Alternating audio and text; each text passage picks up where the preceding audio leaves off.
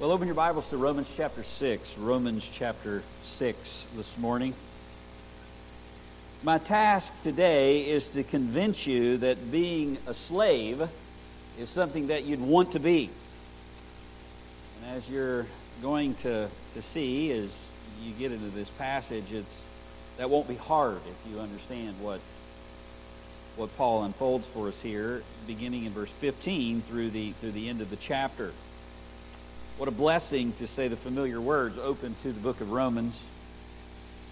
I mean, frankly, it would be hard to underestimate the significance and the reach of the book.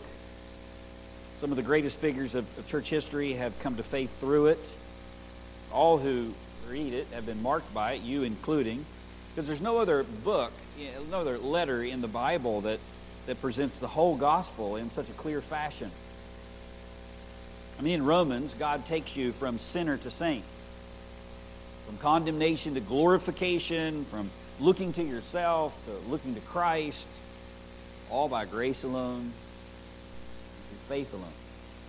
And Romans even anticipates and answers the most common objections that people have to this kind of gospel, a gospel of grace. Like what does a person need to be saved? Which is what Paul has been outlining in chapter 1, 2, and half of 3. Or how can God justify sinners who are truly guilty and remain just himself, which is the second half of Romans 3 and Romans 4. Does salvation by grace alone mean that you could just sin and be secure? You know, the once saved, always saved, and then live like the devil? That's the section that we're in right now, Romans 5 and 6. And what about sin after I come to Christ? How does God deal with that? Does he condemn me? Again, Romans 6 and Romans 7. Those last few questions are being answered in the current section, Romans chapter 6 and Romans chapter 7. But Romans doesn't even end there. There are more questions answered in chapters beyond, like where's God's plan for Israel? Or where is Israel? I mean, if salvation is of the Jews, where are they? Why are there so few being saved? I mean, if salvation is all God, I mean, can he be blamed for those who are not saved, the Jews who are not saved? I mean, is he unjust by who he saves and when? I mean, Romans covers more theology than any other New Testament letter. I mean, theology proper, anthropology, Christology, pneumatology, ecclesiology, eschatology, and some of those you might not even know what they mean. But Romans covers it. I mean, it speaks to total depravity, the atonement of Christ, Adam's fall, the Spirit's work, God's sovereignty, human responsibility, foreknowledge, predestination, justification, sanctification, glorification, election, God's glory, and God's covenants with Israel. And all of that's before he even gets to the application part, beginning in Romans 12. In a passage that you likely know well, Therefore I urge you, brethren, or I beseech you, by the mercies of God, that you present your bodies a living and holy sacrifice acceptable to God, which is your spiritual service of worship. What mercies? Paul beseeches us by mercies. I mean, what mercies? I mean, all the mercies that Paul outlines in the first 12 chapters of the book. And Romans answers all of those questions and more, and then applies them to the Christian life. Which is why it's placed at the head of the class in the New Testament seating chart. I mean, probably didn't pass your notice that it's the first epistle in your New Testament after the Gospels, and that's not by mistake, because God wants you to understand. He wants you to understand doctrine. And so, having completed our foray into Colossians 3 to help us apply the first part of Romans 6, we return to this great letter today, and we're in part 4 of the book. Romans in 8 parts, if you remember. There's the introduction to the gospel, then there's the universal need, the exclusive solution of the gospel, and then the section we're in, a believer's assurance because of the gospel of God's righteousness. It begins in chapter 5 and it goes all the way through the end of chapter 8. And then after that, there's more, the defense of the gospel related to Israel, the transforming power of the gospel, beginning in Romans 12, the example of preaching the gospel in Romans 15, and then praise. Praise to God. Doxology for the gospel in chapter 16. And chapter 5 begins a new section, which is all about the blessings that come from the gospel that Paul preaches. And those blessings are presented to you to bring assurance, to assure you of your position. And if you struggle with assurance or security, you should plunge yourself into Romans chapter 5 through 8 and read those chapters over and over and over again. Because starting in chapter 5 and stretching through chapter 8, Paul outlines all the promises and the privileges that we have because we have been declared righteous in Jesus Christ. In chapter 5, he told us that we have peace and grace and hope with God and eternal life, which Christ, the last Adam, brings. You're either under Adam or you're under the last Adam, being Christ. And in chapter 6, the part that we're in, he's telling us that those blessings, because we're in union with Christ, lead us to live like it. And then he's going to declare us free from the law in chapter 7, and one day we'll even be freed from this body of death. And then finally in chapter 8, the chapter that we all love, talks about the new life that we now possess in the Holy Spirit. And that uplifting section ends with this immovable confidence that nothing can separate us from these blessings or the love of God in Christ Jesus. But chapter 5 sets the theme of this justified assurance for all 4 chapters. And you can actually see the break. Look at how Romans 5 begins. It begins a new section with the word therefore. Therefore, having been justified by faith, past tense, we have peace with God, present tense, through our Lord Jesus Christ, the means by which we have both this justification and peace. I mean, Paul says because of something that happened to you in the past, and that event being our justification, which he explains in the first 4 chapters of the book, both the need for it and how it happens. Because we have been justified by faith alone, we now possess certain assurances that flow from that justification. We have peace with God, we have hope and joy, security, and we have a never-ending fountain of grace. And this flood, Paul says, of unmerited blessings that we possess, that can never go away, that every Christian has in a super abundant amount. Because of this flood of unmerited blessings, it brings up a series of objections that Paul addresses head on beginning here in chapter 6. In fact, chapter 6 and chapter 7 are actually an extended commentary on the last 2 verses of chapter 5. It's a giant parenthesis, if you will. Look at how Romans 5 ends. That's how it begins. It begins this new section. This is how it ends. The law came in so that the transgression would increase. But where sin increased, grace abounded all the more. So that as sin reigned in death, even so grace would reign through righteousness to eternal life through Jesus Christ our Lord. Paul describes this reign of grace, this abounding grace, in such a way that it stuns the human senses in disbelief and produces objections. I mean, it's a grace that comes to you in your sin. And it's a grace that even increases to meet your future sins that you commit after coming to Christ. It's not just grace that covers the sins that you did before you believed on Jesus. It's a grace that covers your future sins.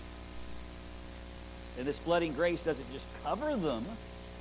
It engulfs them, Paul says, and buries them in the bottom of God's sea. Sea of forgetfulness. It's a reigning grace that rules over us like a king, as our sin once did. And this grace is a present possession for all who have believed upon Jesus Christ by faith alone. And that's what Paul just got done explaining. And his final statement about grace brings up some questions about it. So he launches into a new series of explanations here in chapter 6, all of which are focused on how grace interacts with sin. What do we do with sin? Is sin gone? How do we deal with sin? I mean, now that we're under grace, are we just able to do whatever we want to do and God's just going to wink at it? I mean, frankly, when you consider the message of the New Testament, when you actually think about the gospel and how happens in the gospel. It comes to you by grace, and it's yours by faith alone. It's so one-sidedly shocking that you find yourself asking, is this possible? Could this be true?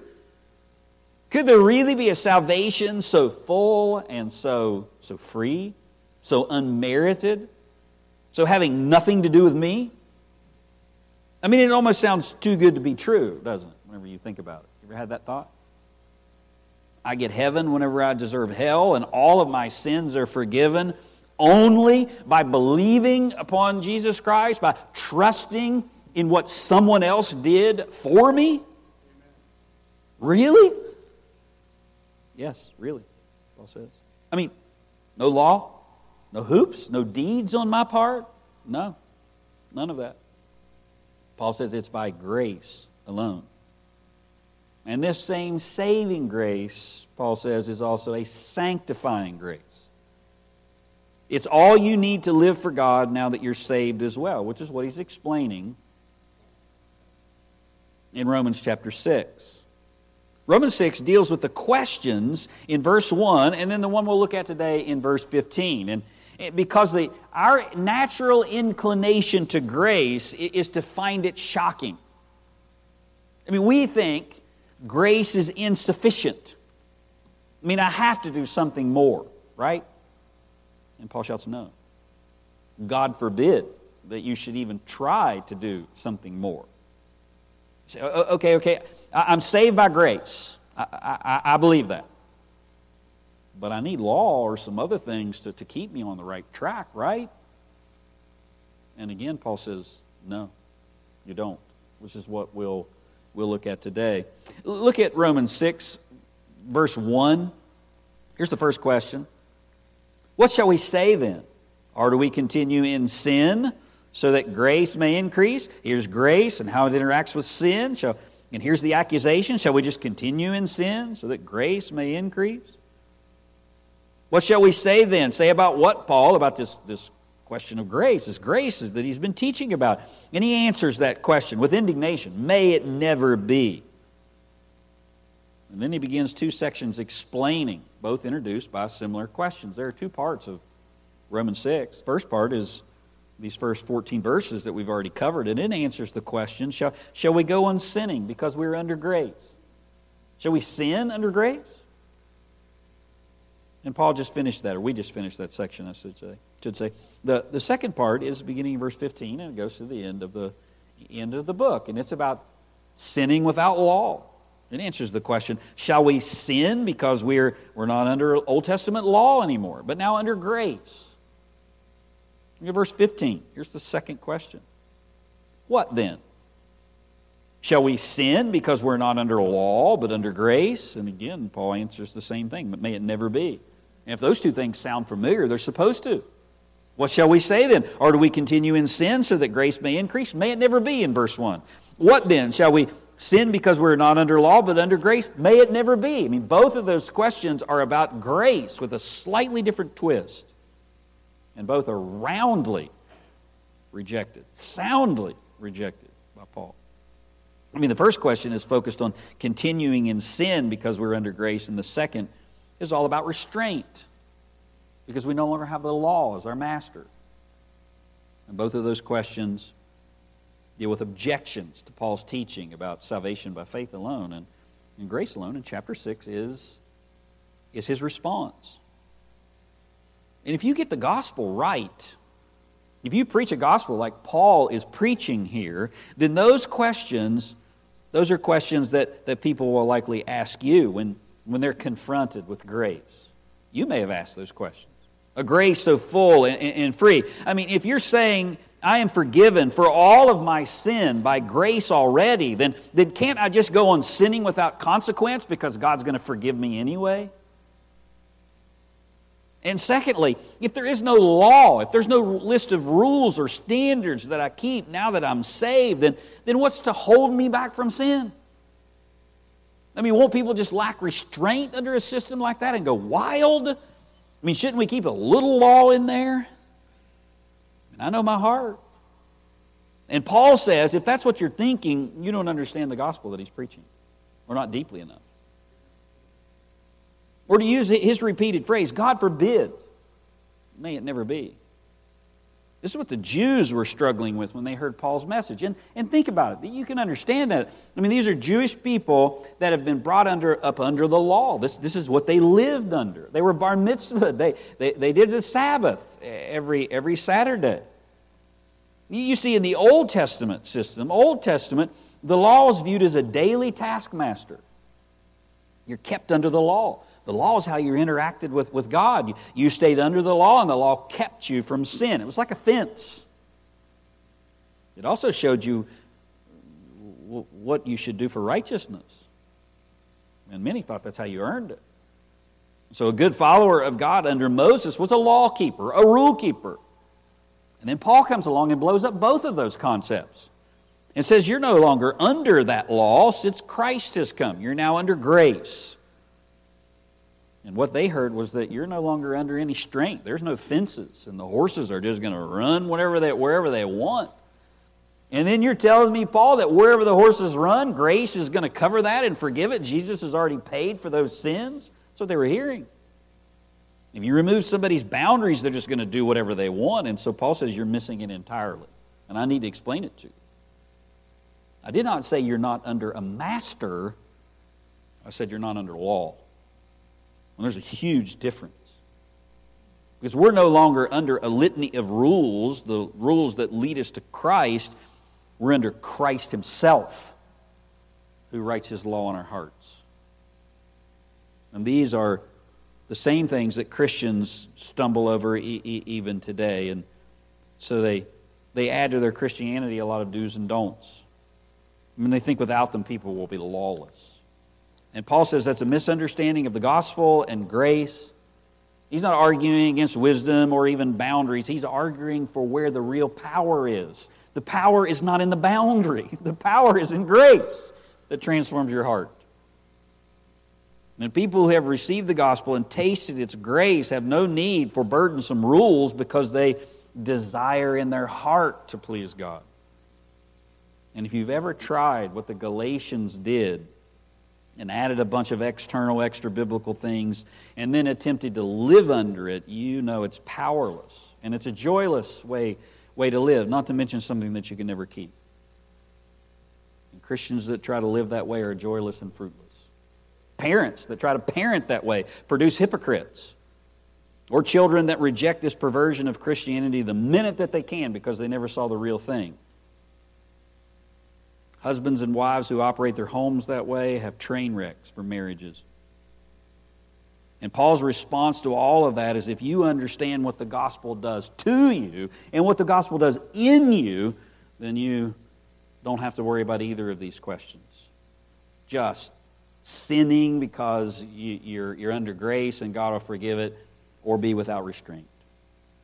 And in this second part of the chapter, Paul explains this by pointing out you're either God's slave or sin's slave, and there is no middle ground. I mean, Paul uses the analogy here at verse 15 and to the end of the chapter, an analogy of biblical slavery to answer the accusation that Christians under grace are lawless. I mean, this entire section begins in verse 15, and it's one long answer, actually, broken down in 3 parts. Let me show you how it unfolds before we get into it. We'll not finish the whole thing, this whole section today, but let me show you how it goes together. One answer to this question, verse 15, what then? Shall we sin because we're not under law but under grace? May it never be. There's the short answer. No, you're wrong. But then Paul explains it. And he makes a general argument. Here's his argument in verse 16. He makes a general argument about slavery. Look at verse 16. Do you not know that when you present yourselves to someone as slaves for obedience, you are slaves of the one whom you obey, either of sin resulting in death or of obedience resulting in righteousness? It's a general argument about slavery. When you present yourself to someone as slaves. So he starts by this general argument. And then in verses 17 and 18, he shows how that argument specifically applies spiritually. Look at verse 17. But thanks be to God that though you were slaves of sin, you became obedient from the heart to that form of teaching to which you were committed, and you have been freed from sin. You have become slaves of righteousness. It's a spiritual slavery. It goes from the general, applies it specifically to spiritual matters. Verse 19, I'm speaking in human terms because of the weakness of your flesh. For just as you presented your members as slaves to impurity and to lawlessness, resulting in further lawlessness, so now present your members as slaves of righteousness. Spiritual slavery, resulting in sanctification. This is the one command that's there. Present your members. And then in verses 20 through 23, which contains that part of the Romans road that you know, Paul shows us why we should listen to him by contrasting the results and the fruit of both. Results of slavery to sin and results of slavery to God. Look at verse 21. Therefore, what benefit were you deriving from the things which are now ashamed? Verse 22. Now that you're being freed from sin and enslaved to God, you derive your benefit resulting in sanctification. He outlines the fruits of the benefits of both types of slavery. And then this summary statement in verse 23. For the wages of sin is death, but the free gift of God is eternal life in Christ Jesus our Lord. You put all that together, there are three arguments that explain how grace operates through spiritual slavery. Three arguments that explain how grace operates through spiritual slavery. There's the representation of slavery, general representation, verses 15 and 16. Some parts apply, some parts don't. I'll show you what does. The reality of slavery, you're either a slave to God or a slave to sin. And then the results of that slavery. Good fruit and stuff you don't want. It's all an explanation of grace and explains how grace keeps us when there is no fence, no external law that hems us in, nothing external. It's transferred from the external now to the internal. And this first argument that Paul makes provides this representation. It comes from a representation of slavery. Slavery represents something that Paul wants to show us. He says there's an unreasonable question being asked. There's an illustration of slavery given, and then there's this principle of obedience that he wants you to get. If you would, at verse 15. He says, what then? Shall we sin because we're not under law but under grace? May it never be. Short answer. Long answer. Do you not know that when you present yourselves to someone as slaves for obedience, you're slaves of the one whom you obey? Either of sin resulting in death or of obedience resulting in righteousness? And verse 15 is the question that Paul is addressing. And he vehemently denies that Christianity needs rules. And that if we don't have them, that we'll sin. He says that's an unreasoned question. You're not using logic. You're not using your brain. Verse 16. That's what he means by, do you not know? Use your brain is what he's saying. Do you not know? His argument is an appeal to reason. Do you not understand? What do you want us to understand, Paul? Then he gives this general principle about slavery. Slavery is something that the Romans knew very, very well because most of them were slaves. I mean, it's like saying, of course you know what I'm about to say. It's common sense, as we would say. Any reasonable person would come to my conclusion that I'm making here, Paul's saying. And the conclusion is, slaves obey their masters. It's plain logic. And you have a new master now as a Christian that you obey because he's now your master instead of sin. I mean, that fundamental shift has happened because of grace. And it's happened at the moment of faith. And now you have a new master. And now you obey that new master by the heart or from the heart. And he appeals to this illustration of slavery, which I said the Romans knew really well. And this is not the word servant, but slave. It's the word doulos. If you've never read MacArthur's book titled Slave, I'd highly recommend it to you. It explains this word in depth, what a doulos is. This is a word that's often mistranslated in the King James or other versions. It's often translated a bondservant. A doulos is translated bondservant, which is a role that frankly didn't exist in Roman times. In Roman times, you were either a servant or you were a slave, and this is the word for a slave. And the difference between those is obvious. I mean, a servant has a choice. A slave does not have a choice. I mean, a servant may do the work, may work for you, and may do the same kinds of tasks that a slave does, but he could quit anytime he wanted. He could go work for somebody else. The slave was under the absolute authority of their master. They're owned, in fact. Now understand, whenever you and I hear the word slavery, you likely think of it in completely negative terms, and rightly so. I mean, you probably think of it in light of American slavery or the evils that were perpetrated in our early history, callous things that evil masters did to their slaves. But American slavery wasn't the kind of slavery that was operating in Paul's day. Not entirely. Some things that were parallel, but not entirely. I mean, it's estimated that up to 75% of the population of Rome, 2/3 to 3/4 of the population of Rome were slaves. There were more slaves in Rome than free people. And whenever you take what Paul says in 1 Corinthians chapter 1, that God saves the lowliest of the low in order to exalt His grace, think of how many slaves were in the church that Paul's writing to here. And he's saying, you understand slavery? You are one, in human terms. Roman slaves were not like early American slaves in many ways. I mean, American slavery, which is rightly called one of the darkest parts of our history, started out treating people as indentured servants, but quickly moved to treating people less than human. As you know, most were from Africa, enslaved and sold even by rival tribes. And while that type of slavery existed in Rome, where conquered peoples were actually brought into slavery, that was the minority of the type of people in Rome. I mean, most slaves in Roman times were able to earn their freedom. And when they did, they were free.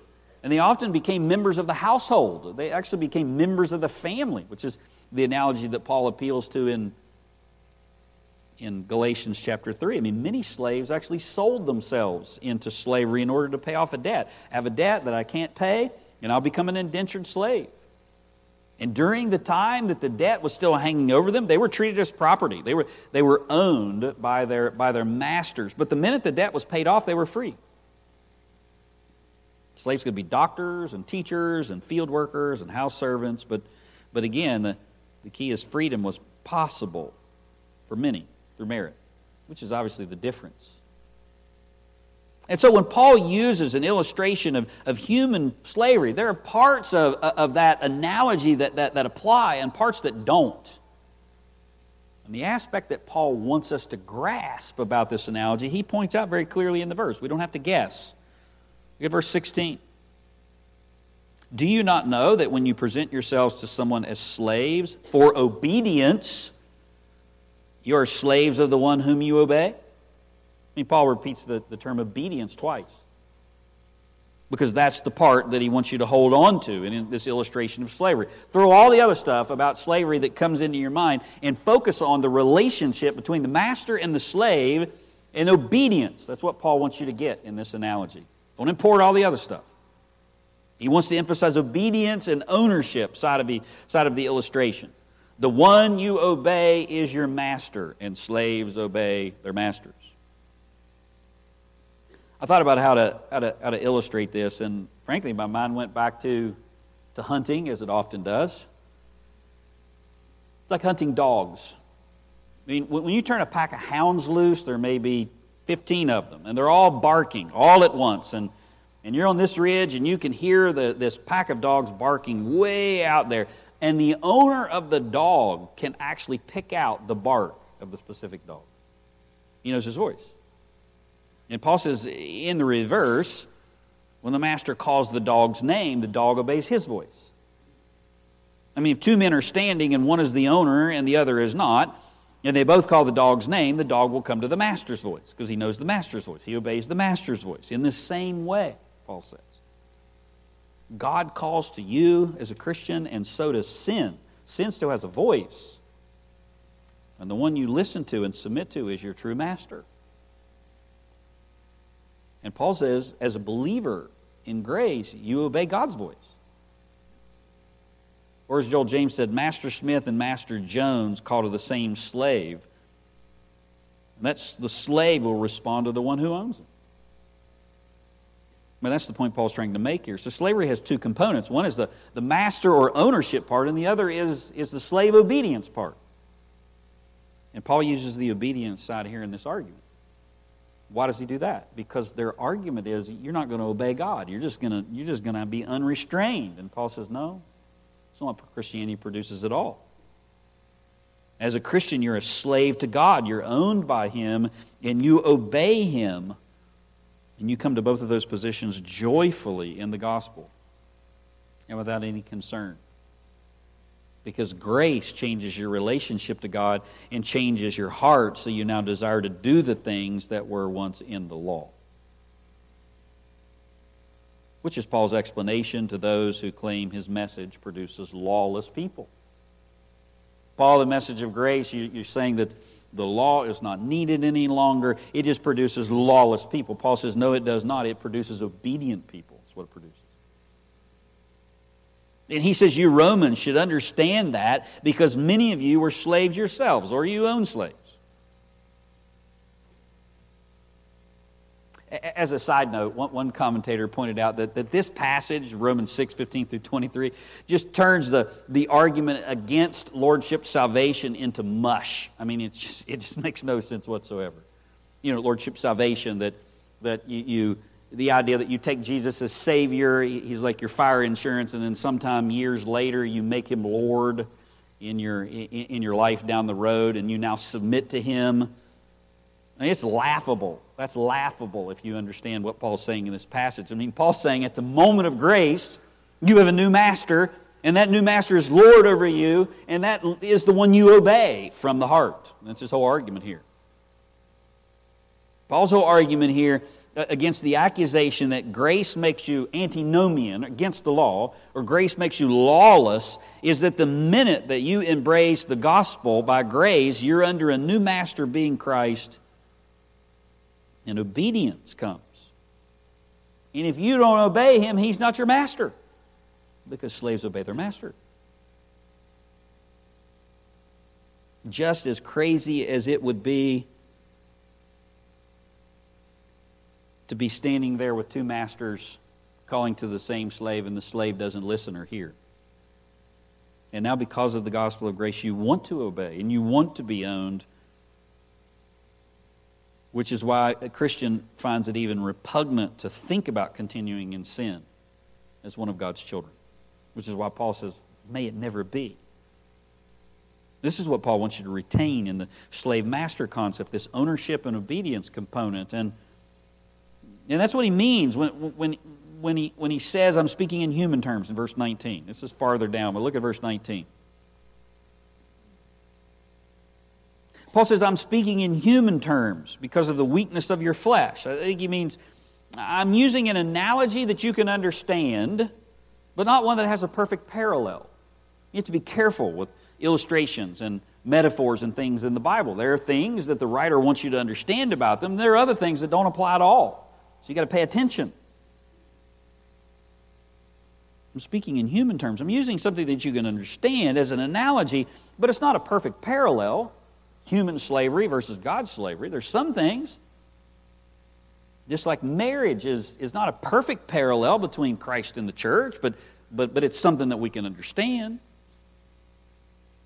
And as a Christian, you have a master, and He's a good one, but He's still your master. And not only that, Paul will remind us next that we're all slaves of someone, whether we want to be or not. We're either slaves of God, who is good, or we're slaves of sin, which is evil. This concept of biblical slavery, the biblical concept of slavery, is exactly why Christians don't run headlong into sin, and why even though that the Old Testament law has ceased. It's also why Paul and John and the other apostles have no problems calling themselves slaves of Jesus Christ. That's what a bondservant is, a slave. That's the correct word. They have no problem calling Paul a slave of Jesus Christ. It's a joyful term because of who the master is. I mean, in one sense, no one would want to be a slave unless you're already a slave under a harsh master, and now you get the privilege to be a slave under a good master, right? It changes the equation, doesn't it? If you're a slave already, you're a slave to sin, and now you get the privilege to be a slave to a good master, being God. Well, I'll take that any day of the week. Anybody in here want to go back to the devil as your father and sin as your master? I don't want to go back there. I'm happy to be called a slave of God because He's good. See, that's what you have to grasp. It's not a matter of do you want to be a slave. It's a matter you already are a slave. And God in the gospel gives you the opportunity to be His. So why wouldn't you do what's pleasing to Him? Why would that even be a problem? Because you don't have some list of rules out there that somehow those things are going to keep me from doing the wrong thing? What's going to keep me from doing the wrong thing is knowing that I have a new master and I love Him and I want to obey Him and it comes from my heart. And you have to keep both sides of the equation in front of you in proper tension or you can get off kilter in serving the Lord. I mean, you get too heavy on the obey and the ownership side, then like God is my master, therefore I obey. If you camp too much there, then you're not going to find joy. Well, the fruits of grace. It's not a burdensome thing. I mean, Jesus said His yoke is easy and light. How can a yoke be easy and light? Well, it's because of who's driving the cart, whose yoke it is. And also the yoke that you used to be under. Oh, it's way, way better than sin's yoke. But if you neglect that ownership, obedience side, then you're not going to be useful to God, and you may even drift into sin. Paul's saying, these two are not in opposition to each other. You have to keep one in each hand. You have to know God's goodness and rejoice in that, but you also know that you're owned and you obey a good master. I mean, as one said, if Jesus is master, I will happily be a slave, won't you? I mean, if He's Lord, if He's God, if He's master, then I'll give up all my rights, all ownership, all everything. I have to. He's master. He's Lord. I will exist for His purposes alone. But on the other hand, if it's Jesus as the master, then there's no better or more wonderful reality in the world because He is good and He's kind. He always has my best interests at heart, not some selfish purpose, and He'll care for me all the days of my life. And so I rejoice at the opportunity to be in His household. You see, when Paul says we're not under law, he doesn't mean that we're lawless or that we can do what we want to do. It means that you're not under law, but under obedience.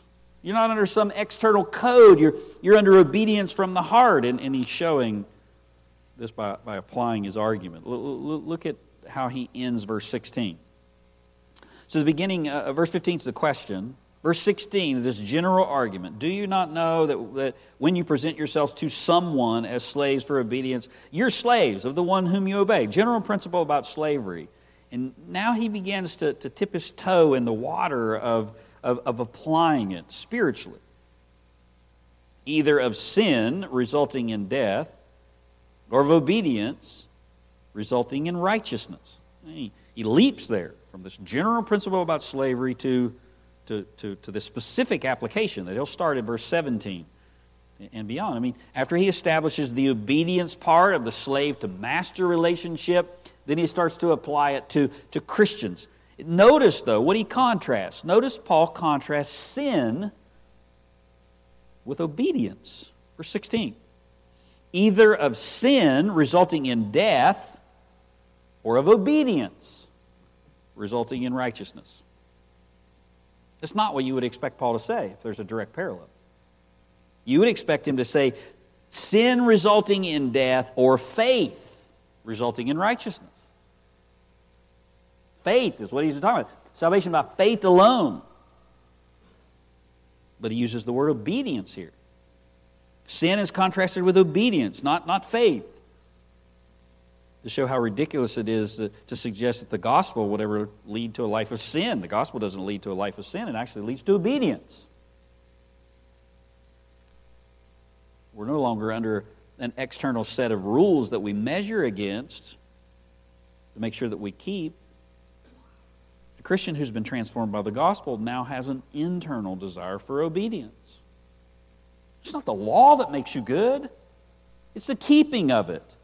And before faith, we were kept under that law, which was like a schoolmaster standing over you, calling you out, instructing your conscience, wrapping your hands if you got out of line. And the Jews are having a hard time making the transition from somebody standing over them to somebody who has this desire to obey and the ability now to obey. That's the motivation, the change. It goes from external to the internal. But Paul says, but when the gospel came, you were made a son. And a son now understands from the heart that he wants to please his father. And he strives for obedience. Which comes from the heart now that he's in his Father's grace. I mean, a Christian is never lawless. We're not under the law in the Old Testament sense, but that doesn't mean that I'm without the law of God or that I don't recognize rights or wrongs. I'm now under what Paul calls the law of Christ, which means I obey Christ from my heart because Christ sits upon my heart. And what that produces is not sin. What that produces is obedience. That's why Paul uses the word obedience here. Just as I naturally obeyed the impulses of sin that brought forth death, I now supernaturally obey the desires of Christ, which brings forth righteousness. You see the difference? And notice Paul does the same thing with this term righteousness, verse 16. Either of sin resulting in death. That was what I used to obey, impulse from my heart, sin, and the result of that was death. Now of obedience. That's my impulse, my inclination as a Christian is to obey. And the result of that is in righteousness. I mean, righteousness is not the opposite of death. Right? Sin is contrasted with obedience. Death is contrasted with righteousness. Righteousness is not the opposite of death. You would expect Paul to say life. You would expect Paul to say whether of sin unto death or obedience to life. But he says obedience to righteousness. Why? He says righteousness, and it's not by an accident. Because if Paul would have said life, then Paul would have actually spoken heresy. Lloyd Jones said, if Paul would have put the word life here instead of righteousness, he would have contradicted his own teaching, and he would have taught a lie, because he would have been teaching that obedience leads to life. And if you say obedience leads to eternal life, then you're teaching justification by works. And Paul covers that clearly in the verse that you know well. That's part of Romans Road. Look at verse 23. Here's the summary of everything that he says here. Notice in verse 23, it begins with a little word for. For the wages of sin is death, but the free gift of God is eternal life in Jesus Christ our Lord. Grace brings eternal life. Sin brings death. Eternal life is not the result of obedience. That's a gift from God. So Paul here rightly says obedience from the heart leads to righteousness. What's the byproduct of obedience? When I obey God, what happens? Well, I live a righteous life. Righteousness shows up in my life. Obedience leads to a kind of righteous life which God's people should live and now want to live because they're saved. And that's what the gospel brings that the law could never bring and never will. No matter how many fences you put up outside on the external that you think keep you from doing whatever, if there is not an internal transformation, if there's not obedience from the heart, if grace has not transformed you, you can put up 1,000,000 fences. and you'll find some way to dig around them or go through them. And even if you don't, you'll not be pleasing to God, because without faith, it's impossible for God to take pleasure. This is the other side of the coin. This righteousness here is the other side of the coin of imputed righteousness. You understand that we're credited with righteousness from Christ before God based on faith alone. So the righteousness of Christ, who Christ is and what Christ has done, is credited to our account. And we stand on this platform of justification. We're justified, and that's a past event. And nothing can ever change that. God is never more pleased with you than the moment in which you're saved, because God's pleasure is in His Son. You get the credit, you get the record of Christ's righteousness. But then based on that, you become like the Son. You're transformed into His image. So now you have this practical righteousness or tangible righteousness. You begin to change the way you live. You obey, and that produces godly fruit in your life. That has nothing to do with how you get to heaven or whether you're saved. You do that because you are saved. And then, having been placed in union with Christ, you're now under this reign of grace. We're obedient from the heart. And that obedience, Paul says, produces actual righteousness. Tangible righteousness shows up in our lives, and we now act righteously. Now again, it's not our standing before God, it's a byproduct of our standing by faith. I mean, think of it this way. You're justified by faith alone, and there is therefore now no condemnation for those who are in Christ Jesus. And now that you're secure, you live a changed life. That's what the Bible calls sanctification. And sanctification involves obedience. And Paul is arguing where the power for obedience is. The power is not external law or rules. The power is grace operating in the heart. But obedience doesn't save you. You could never be holy on your own in order to get to God because you're a slave to sin. But now that He has brought you to Himself by His grace, you want to be holy as He is holy. You want to be like your Father, don't you? I mean, do you want to be righteous as He is righteous? I do. I hate it whenever I'm not. And if you want to be righteous as He is righteous, it's a clear indication that you're His, which is what Jesus means when He says, if you love me, you'll do what? Keep my commandments. It just naturally comes from somebody who's been transformed by grace. Just as you naturally followed the impulses of sin, now there's something in a Christian that wants to obey God. We're not lords unto ourselves. We have a new master who is Christ Jesus. We're not unleashed. We're unleashed unto obedience. A new master who's good, who's loving. God who's self-sacrificing on your behalf and compassionate. That's who you submit to. Not Old Testament law, but Christ who's changed our hearts. And Christ who's now reigning in our hearts. And quite frankly, if you listen to Romans 6 and it doesn't make a whole lot of sense, or you've tried it, this doesn't work without regeneration. Like if you're not born again, this makes no sense whatsoever. You can't even apply what it says here. I mean, Paul's whole point is, he's assuming now that you have been justified by God, you have been transformed by grace because you've placed your faith in Christ alone, and the Spirit of God has regenerated you. You've been born again. You now have spiritual life in you, and because that life is in you, you're now under a new master, and your heart is changed, and what is produced is natural obedience to Him, and that natural obedience turns into righteous life. So when you have the opportunity to sin, you may slip into it, but you are not going to run headlong into it because you hate it. But if that hasn't happened to you, then there is no obedience in the heart. And you're still a slave. You're just a slave to sin. Sin that drives you to do things that are not helpful to you. And if you're still caught in the throes of that, let me tell you about a new master. One who's good. one who's kind. A master that saw you in the slave market of sin, saw you in the shackles and not being able to do anything about that, and came and said, I want that one right there. And I want that one right there. And he takes the key. He pays for you, his own blood. He takes the shackles off. Amazing grace.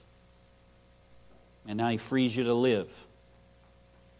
And as he frees you to live, you're going to say, I don't care about that guy anymore. I'm going to go do whatever I want to do. That's not what you're going to do, is it?